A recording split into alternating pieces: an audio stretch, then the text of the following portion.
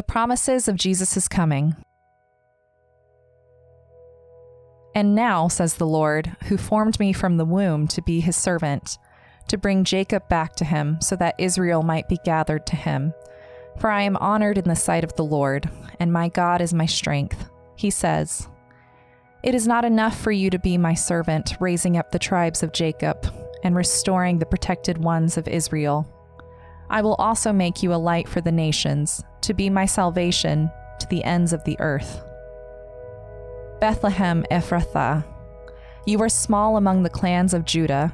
One will come from you to be ruler over Israel for me.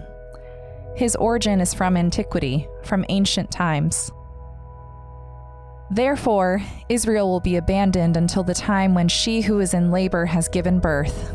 Then the rest of the ruler's brothers will return to the people of Israel. He will stand and shepherd them in the strength of the Lord, in the majestic name of the Lord his God. They will live securely, for then his greatness will extend to the ends of the earth. He will be their peace. When Assyria invades our land, when it marches against our fortresses, we will raise against it 7 shepherds, even 8 leaders of men. 1 Minute with the Bible is brought to you by the Christian Standard Bible.